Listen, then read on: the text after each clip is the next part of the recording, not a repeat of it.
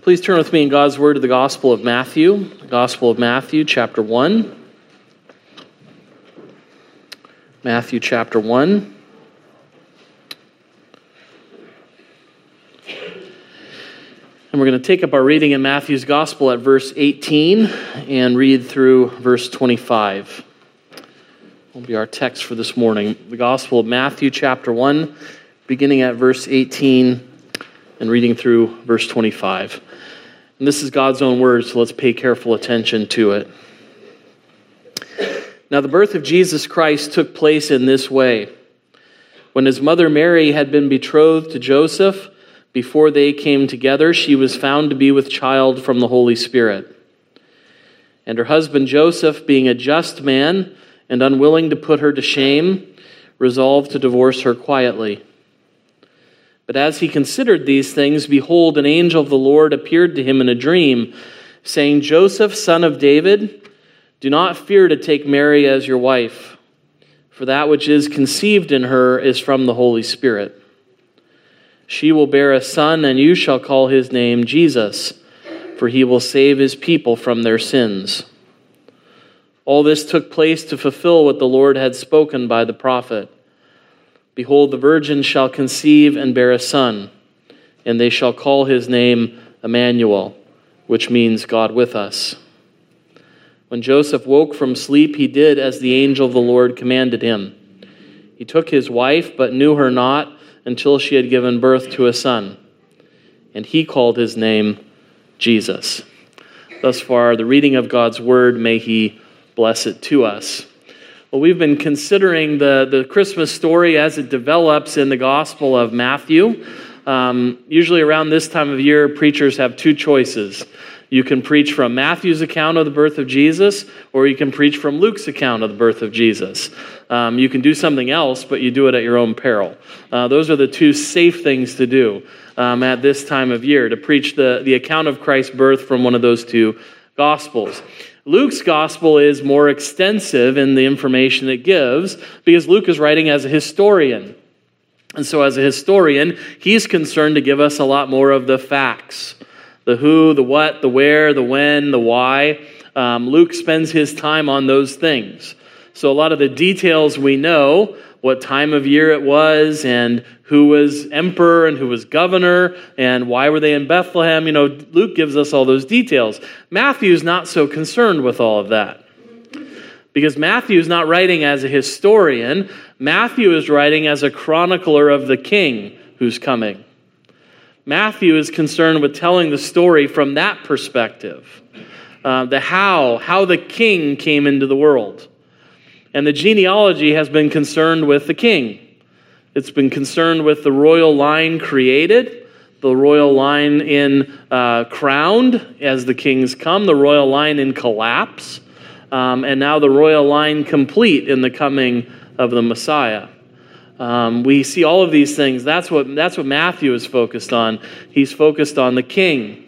He's focused on the lineage of David and how Jesus comes into the world as the true son of David. And so that's what Matthew is concerned with telling us.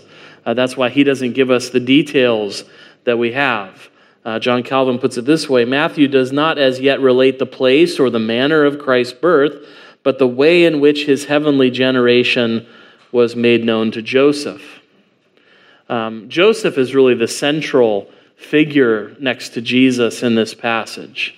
Who is the son of David, who hears of the promised son of David coming into the world and how he reacts to that news as a son of David. And so that's what we want to think about, that as Joseph comes to know in this passage that Jesus is the Son of God, that Jesus is the son of promise, and that Jesus is the son of David. And that's how we want to look at this passage together this morning.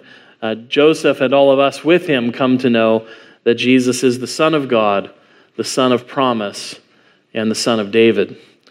Jesus is the Son of God. That's an important thing to come to in this passage because as the passage begins, Joseph is confronted with a serious problem. Right? He's engaged to a woman and she's pregnant, and he is not the father. And that confronts him with a serious problem. Obviously, like anyone else, Joseph would have made the presumption that the child was conceived in adultery. I mean, really, what other option could there be, right? Absent an angel telling you that there's another option, that's the safe assumption that anyone would make in Joseph's position. Joseph and Mary are betrothed. We don't have that category. That's somewhere between being engaged and married. So if you were betrothed to someone and they died before you got married, you would be considered a widow or a widower. If you were betrothed and you broke it off, it would be considered a divorce. So it was a little more than being just engaged as we have it, but it wasn't quite being married. You didn't live together yet. You weren't sharing the same household or the same bed. You were still living apart, maintaining single and celibate holy lives apart from one another until coming together. So we don't really know this category, but the Bible does tell us that to break up this relationship, Joseph was going to have to divorce Mary. It also tells us that Joseph was a just man, and so that he resolved to divorce her quietly. That's significant because there were two ways in such a case that you could get divorced. One was to make it very public, to make it very well known, and you didn't do this just to be mean, right? Joseph wouldn't have just been mean, but you would do it to sort of publicly declare, "I'm innocent in this matter." Because if you're engaged to someone, who are they going to assume the father is? The person she's engaged to. And so a public divorce was a way of maintaining your innocence, your righteousness in the public eye. Of course, it involved making a very public declaration that this child was conceived in adultery, and it would have had very serious consequences for Mary. In Deuteronomy 24, the death penalty is prescribed for someone in that situation. Now, they probably wouldn't be carrying out death penalties at this time in Israel, so it's not exactly like her life was on the line, but her reputation certainly would have been ruined. She would have been disgraced by this kind of public denunciation. And Joseph is aware of that.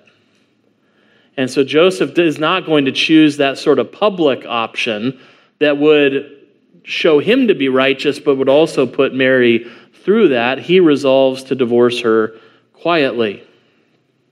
That was the other option you had, to just do it privately, but before 2 or 3 witnesses. It didn't need to be a public thing. It didn't need to be announced widely. And that probably would have meant that Joseph then would have borne some of the disgrace. If word got around that they'd been divorced and that he'd done it quietly, the assumption might have been that he was the guilty party, that she was pregnant by him. And so in agreeing to do this quietly, he's doing something that might invite him to take more of the shame, might take more of the disgrace. But in any event, it certainly would have been a kindness to Mary to do things this way.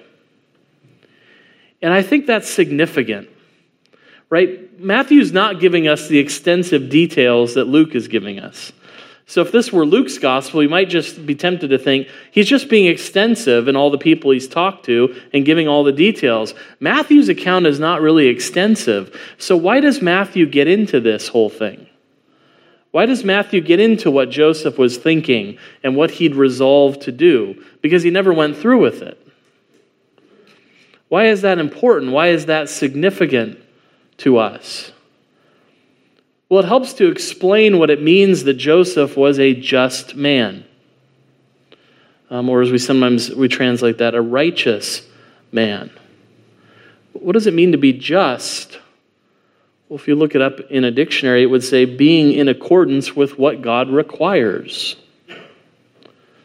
And what is truly to be just? What is truly to be godly and have a concern for God's law? We'll think of how the law is summarized by the prophet Micah. To do kindness, or to do justice, to love kindness, and to walk humbly with your God. It shows us something of what it means that Joseph was a just man. that he not only understood the letter of the law, but he understood the spirit of the law. He understood what the law required, but he also understood that part of its requirement was to be kind and to love kindness. I think Matthew wants us to understand what kind of man Joseph is. We don't get a lot of details about Joseph in the Gospels. We get a lot more detail about Mary. We know a lot more about Mary. This is one of the few things we know about Joseph. He was the descendant of David, and he was a just man. And he did whatever the Lord called him to do. I think he's being held up to us as a just man. And especially when we think of that in considering the lineage of David that we've read from the passage, the genealogy that we've considered, and the people who we've seen in that genealogy that have at times been a rogues gallery. We're being told by Matthew, here's a true son of David who does justice, but who also loves kindness and walks humbly with his God. Here is a just man who wants to do the kind thing and needs to be made to understand that this is not a son of adultery that Mary is carrying, but this is the true Son of God. And so to this just man whose purpose to do a kind thing by his betrothed comes this angelic announcement to him that this child has not come by adultery, this child has come by the Spirit of the Lord. And so Joseph is told in verse 20, as he's considering these things, behold, an angel of the Lord appeared to him in a dream, saying, Joseph, son of David, do not fear to take Mary as your wife, for that which is conceived in her is from the Holy Spirit. Something that doesn't usually happen to us. While we're thinking about something and meditating on a course of action, an angel appears to us and tells us what to do. Tells Joseph that he doesn't need to be afraid to take Mary as his wife, because this is not a child that has come by adultery. This is a child that's come by the operation of the Holy Spirit. Matthew does not want us to miss this point. He also had said that in describing the generation of Jesus in verse 18. Right? That before they came together, she was found to be with child from the Holy Spirit. Matthew also wants to make that point clear, not just so that we see that it was clear to Joseph, but that it's clear to us as readers that the child is from the Holy Spirit. We read about that in Luke's gospel as well, the announcement to Mary. The Holy Spirit will come upon you, and the power of the Most High will overshadow you. Therefore, the child to be born will be called Holy, the Son of God. That this is a child by the operation of the Spirit, and that this child by the operation of the Spirit is the Son of God. And the activity of the Spirit is important for how Matthew is telling the story. He's telling the story from the perspective of the king, from the promise of the king who is coming, and from the whole history of Israel that was pointed towards this coming, and wanting to make it clear, this coming now is at the operation of the Holy Spirit. That's significant, because the whole Old Testament had looked forward to a time when the Spirit of God would be active in power. We can think of the prophecy of Isaiah in Isaiah 11, well known to us. There shall come forth a shoot from the stump of Jesse, and a branch from his root shall bear fruit, and the Spirit of the Lord shall rest upon him. The Spirit of wisdom and understanding, the Spirit of counsel and might, the Spirit of knowledge and the fear of the Lord, and his delight shall be in the fear of the Lord. God's people are always looking for a day that was coming when the Spirit of God would be active in a particular way. Active in a way that would signal a time of fulfillment. Right? It's a vivid picture that Isaiah uses. This stump that has been cut off. Suddenly there's a shoot growing out of the stump. A sign that this stump still lives and is growing into a new kind of tree.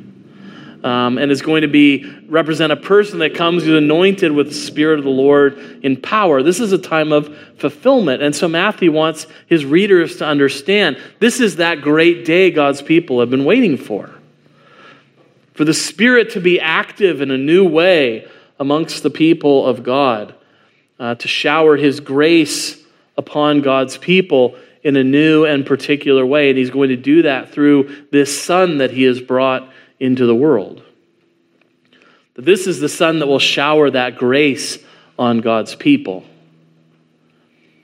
And what is the grace that this Son will bring? What will this Son do for the people of God?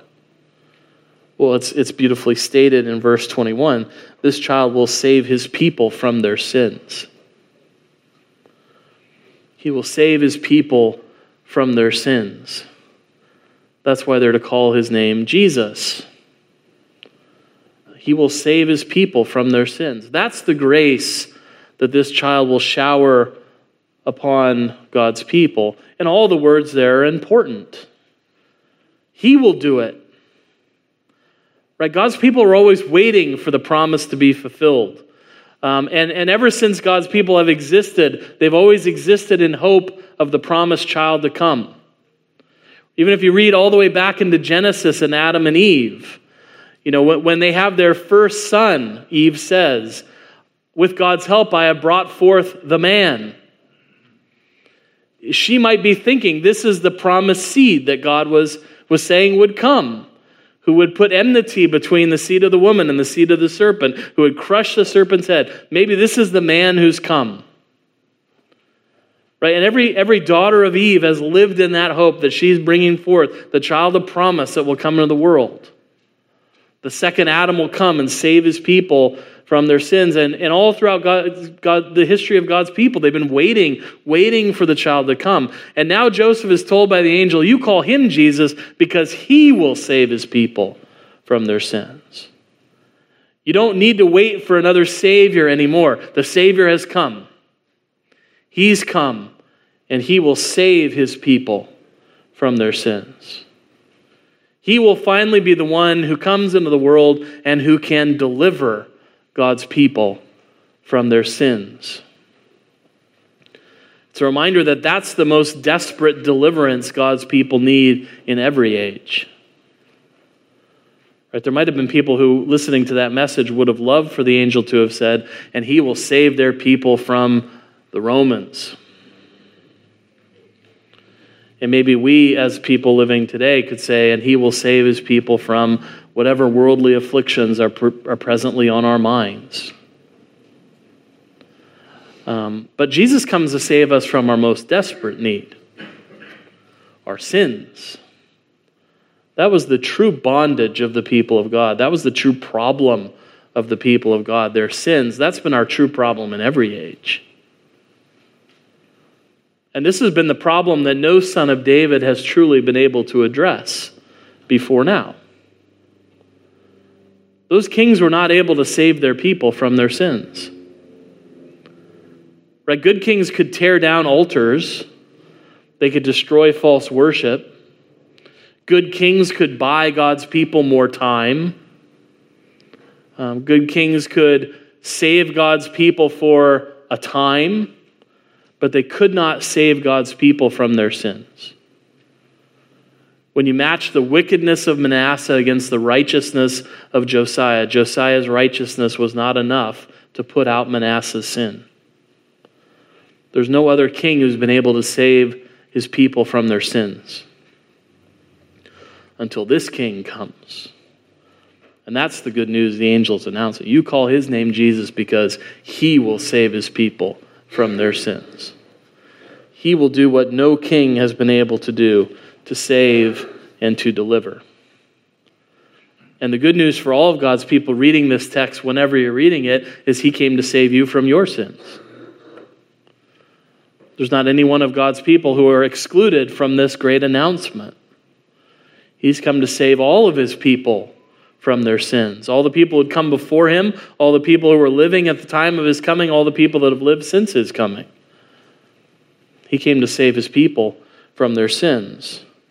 And he is able to do it because he is the Son of God, brought into the world by the power of the Holy Spirit to save God's people. How different it must have been for Joseph the next time he saw Mary. To see her pregnant and to see that child moving and feel the child moving in her belly, to know that this was not something to cause concern, but this was actually the realization of the greatest hope of God's people. Right there, right, within reach, the Son of God coming into the world. What a great testimony. Matthew wants us to understand that. This is the Son of God who will take away the sins of his people. He's not just the Son of God, but he's also the Son of promise. Matthew also draws our attention to the promise that was made in the time of Isaiah, the prophecy that was made about this one who is coming into the world. This promise that was made centuries earlier to another king. Again, you see how Matthew has kings on the mind, has kings in his perspective, because this prophecy of Isaiah was made to a king who was in a particular predicament, who was facing difficulty, who was facing trouble from an alliance of foreign invaders. This was a sign that was given, a prophecy that was made in a time of deep trouble. And so we can see how appropriate it was to call to mind this prophecy made in a time of trouble, when God's people are still in a time of occupation by a foreign power. And anytime God's people read this prophecy, we can be assured that in some sense they're in trouble. They're surrounded by difficulty. And Matthew brings to the fore this prophecy that was made at the time of King Ahaz. You probably all knew that. I'm just reminding you. It was made to King Ahaz. King Ahaz was facing trouble all around his kingdom. He was facing foreign oppression. They were all coming for him. And he was walking around his city, worried about the defense of the city, worried about how things would go. And it was in that moment of fear that Isaiah came to him with a word from the Lord. Came with a word to encourage him as the king of Judah, as the descendant of David, to put his trust in the Lord. In a profound sense, it was a time of fear for King Ahaz, and the word of the Lord came through Isaiah, and Isaiah was saying to Ahaz, in God's name, trade your fear for faith in the Lord. Trade your fear for faith in the Lord. He came in Isaiah 7:4 and said to Ahaz, in God's name, be careful, be quiet, do not fear, and do not let your heart be faint.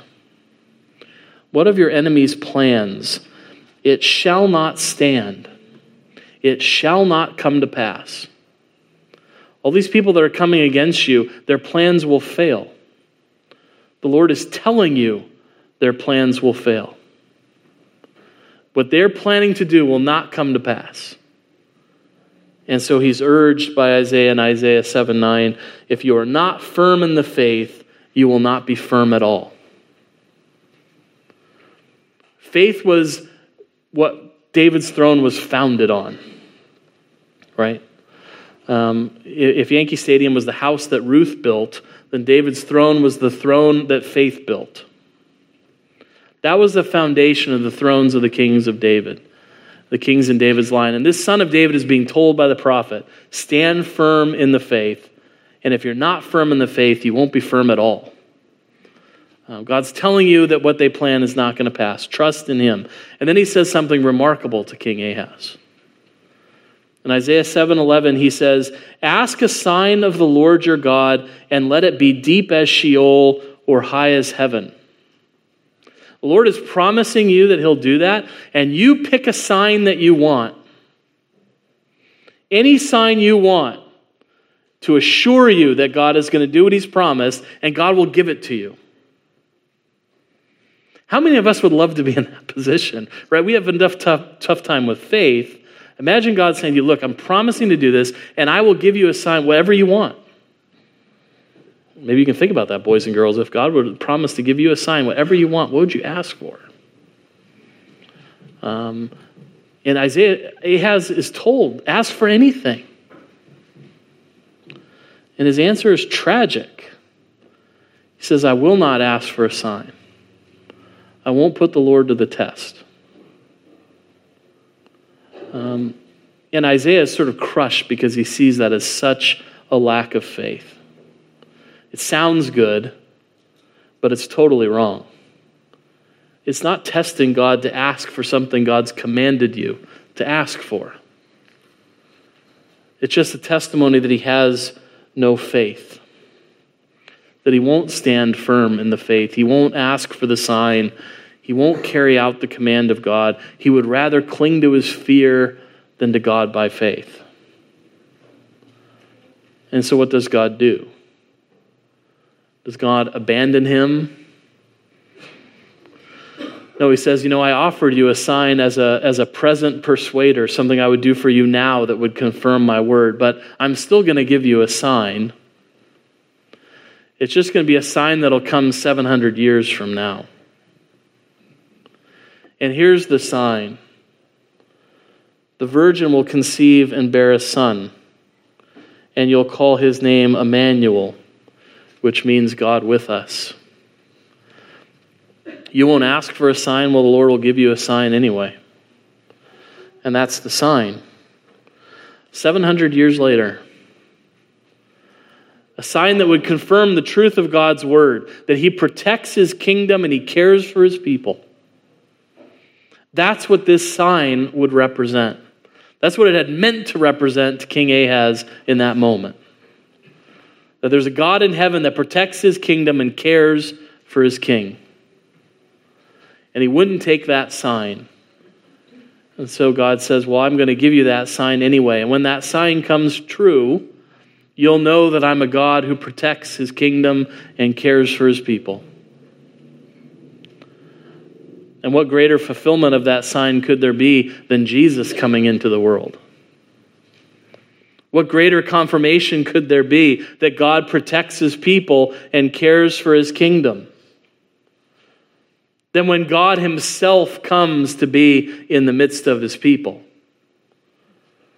Right? He says, when that sign comes to true, you can call that child Emmanuel, which means God with us, because at that moment, God will be with you.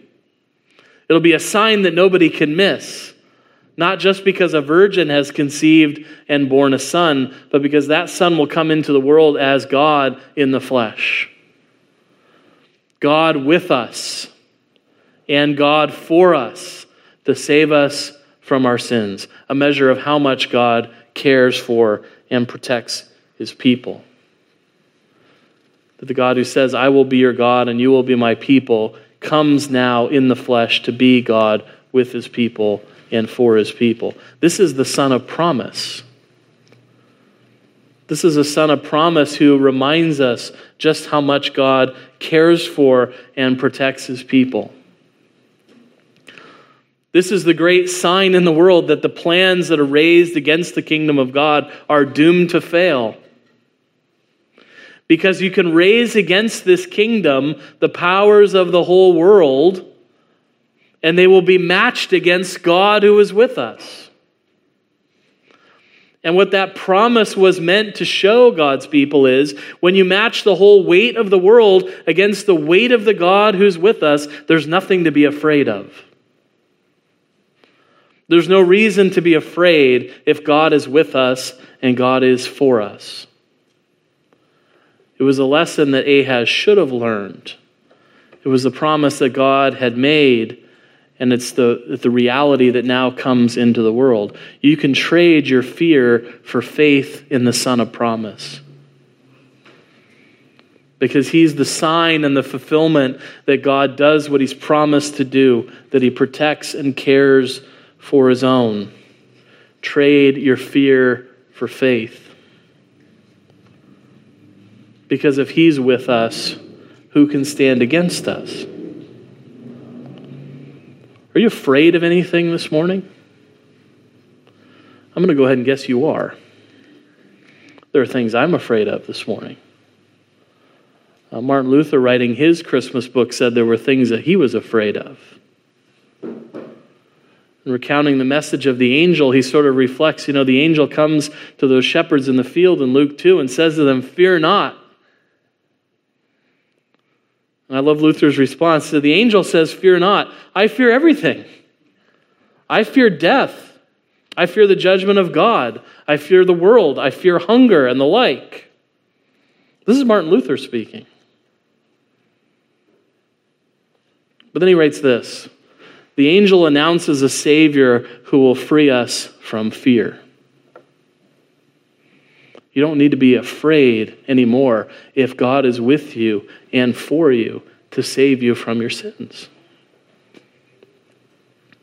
When God says, "Fear not," what is there left to be afraid of? Faith and fear are opposites.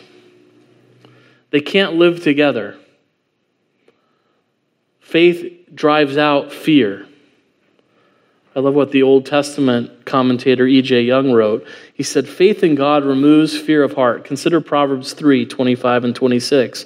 "Be not afraid of sudden fear, neither of the desolation of the wicked when it cometh. For the Lord shall be thy confidence and shall keep thy foot from being taken."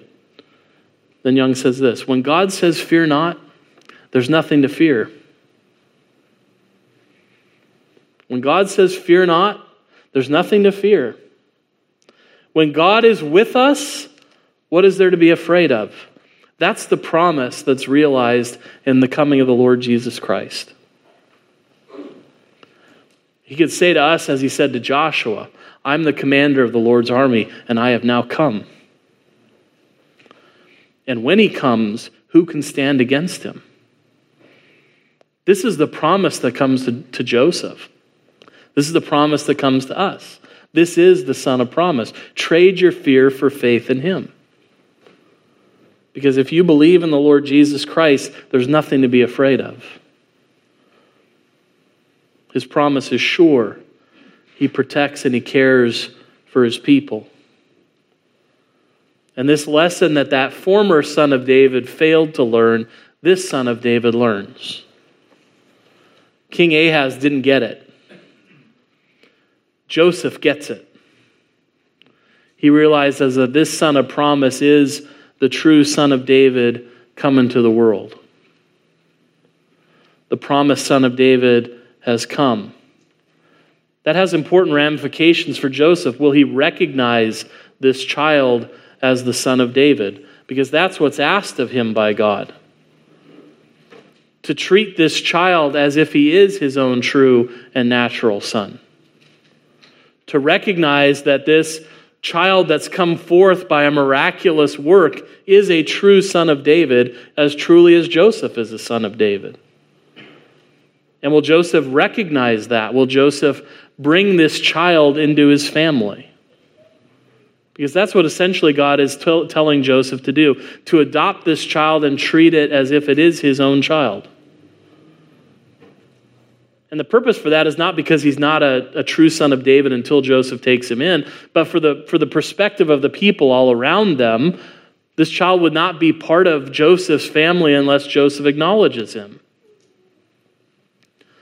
And so what's really being asked is, will you adopt this child as your own? That's the command that's put before him. Will you trust that this is a true son of David? Will you recognize the work that God has done? Will you accept this sign in faith and demonstrate your faith and trust by obeying the word of the Lord? What I love about Joseph is we're never really told much about what he thinks about things, apart from what we're told here about what he was thinking before the angel came. After that, it's all he just hears the word of the Lord and obeys.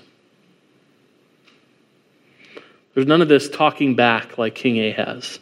There's just obedience. He's called to bring this son into his family, and he does. And in that culture, that was all he needed to do. If he recognized this child as his, he was just as much his as if he'd been his own son. Adoption was no different than children by natural birth. They were considered the family in the same way. And so some people have, worried about, well, how do we make this connection between a son of David? He's not really, naturally Joseph's father. Well, we know, that this is a miracle, so the regular rules don't apply, right? That for one. But we also know that just mere biology doesn't make a father. It takes more than just biology to be a father. That's what Joseph is agreeing to do, to be more than just the titular father of this child, but to be the true father to this child. And that's what he does. And if we think adoption doesn't make you really part of the family, we should think again, because why do we call God our Father? Because we've been adopted into his family. Christ is the only natural Son of God. We're children by adoption, but he's just as really and truly our Father. And so Joseph agrees to recognize this child as a son of David, as God has promised. And he shows himself to be a better sort of person by his simple and awesome answer to the angel's word. Right? And when Joseph woke from sleep, he did as the angel of the Lord commanded him. He took his wife, but knew her not until she had given birth to a son, and he called his name Jesus. What a wonderful final word on the line of David before Christ's coming. To hear this last son of David before the true son of David comes into the world, did as the angel commanded him. And he is the one that names him Jesus, the one who will save his people from their sins. And with that, we have this wonderful recognition in this passage that Jesus coming into the world is the Son of God and is the Son of promise and is the Son of David. God with us to protect us, God for us to save us. That's what the glory of Christmas is. To really recognize that that's who's come into the world. That's what this talk of peace on earth and goodwill towards men means. That Jesus has come for us. And so the call of Christmas is to believe this truth. To believe that Jesus is who he said he was. The Son of God, the Son of promise, and the Son of David, who promises to save you if you put your faith and trust in him. Promises to save us from our sins. He promises to save us from all that would make us afraid. He always fulfills what he promises to do. So put your trust in Christ, and you'll not be ashamed. You'll find, as so many generations of Christians have found, that he saves his people from their sins. May we all have that faith in this Son of God come into the world to save us. Amen. Let's pray together. Father in heaven, thank you for Jesus. He is the radiance of your splendor, the invisible image of the visible image of the invisible God. He is Christ our God, peerless among counselors, the Prince of Peace, the everlasting Father of the world to come, the model after which Adam was formed. For our sakes, he became a servant, taking on our flesh in the womb of the Virgin Mary by the operation of the Holy Spirit.